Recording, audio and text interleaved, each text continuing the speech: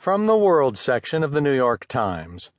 Priest abuse victim is suspended from Vatican panel by Elisabetta Povoledo and Laurie Goodstein. A high-profile Vatican Commission on the Prevention of Child Sexual Abuse voted Saturday to temporarily suspend one of its members, an outspoken victim of clerical abuse who accused the Church of failing to deliver on its promises of reform and accountability.